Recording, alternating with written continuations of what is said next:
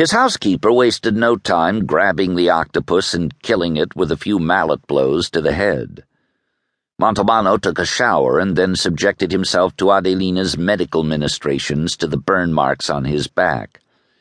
Then he drank a cup of coffee from a newly brewed pot and got ready to go out. "What should I do, plug a telephone back in?" Adelina asked him. "Yes." The telephone rang at once. He went to pick up. It was Livia. "Why didn't you answer earlier?" was her opening salvo. "Earlier when?" "Earlier!" Madre Santa, the patience you had to have with that woman. "Could you please tell me at what time you called?" "Around 7. He got worried. Why had she called so early? Had something happened? "Why?" "Why what?" Shit, what a dialogue. "Why did you call me so early?" "Because this morning, the moment I opened my eyes, you were the first thing that came into my mind." For reasons unknown, Montalbano's quibbling reflex kicked into action, which risked creating unpleasant consequences. "In other words," he replied coldly, "there are days when I am not the first thing that comes into your mind." "Oh, come on." No, I think this is interesting. What is, in fact, the first thing that comes into your mind when you wake up?"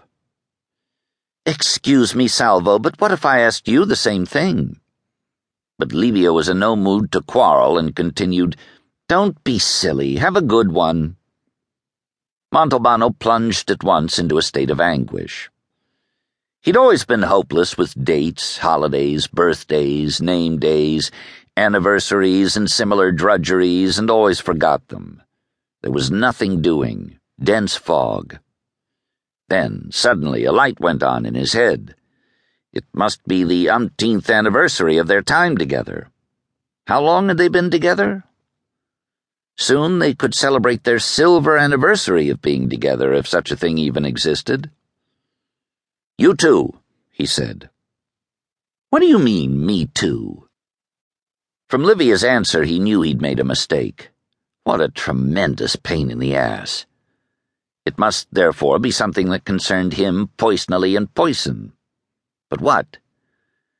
Better just bow out gracefully with a generic thank you. "Thanks," he said.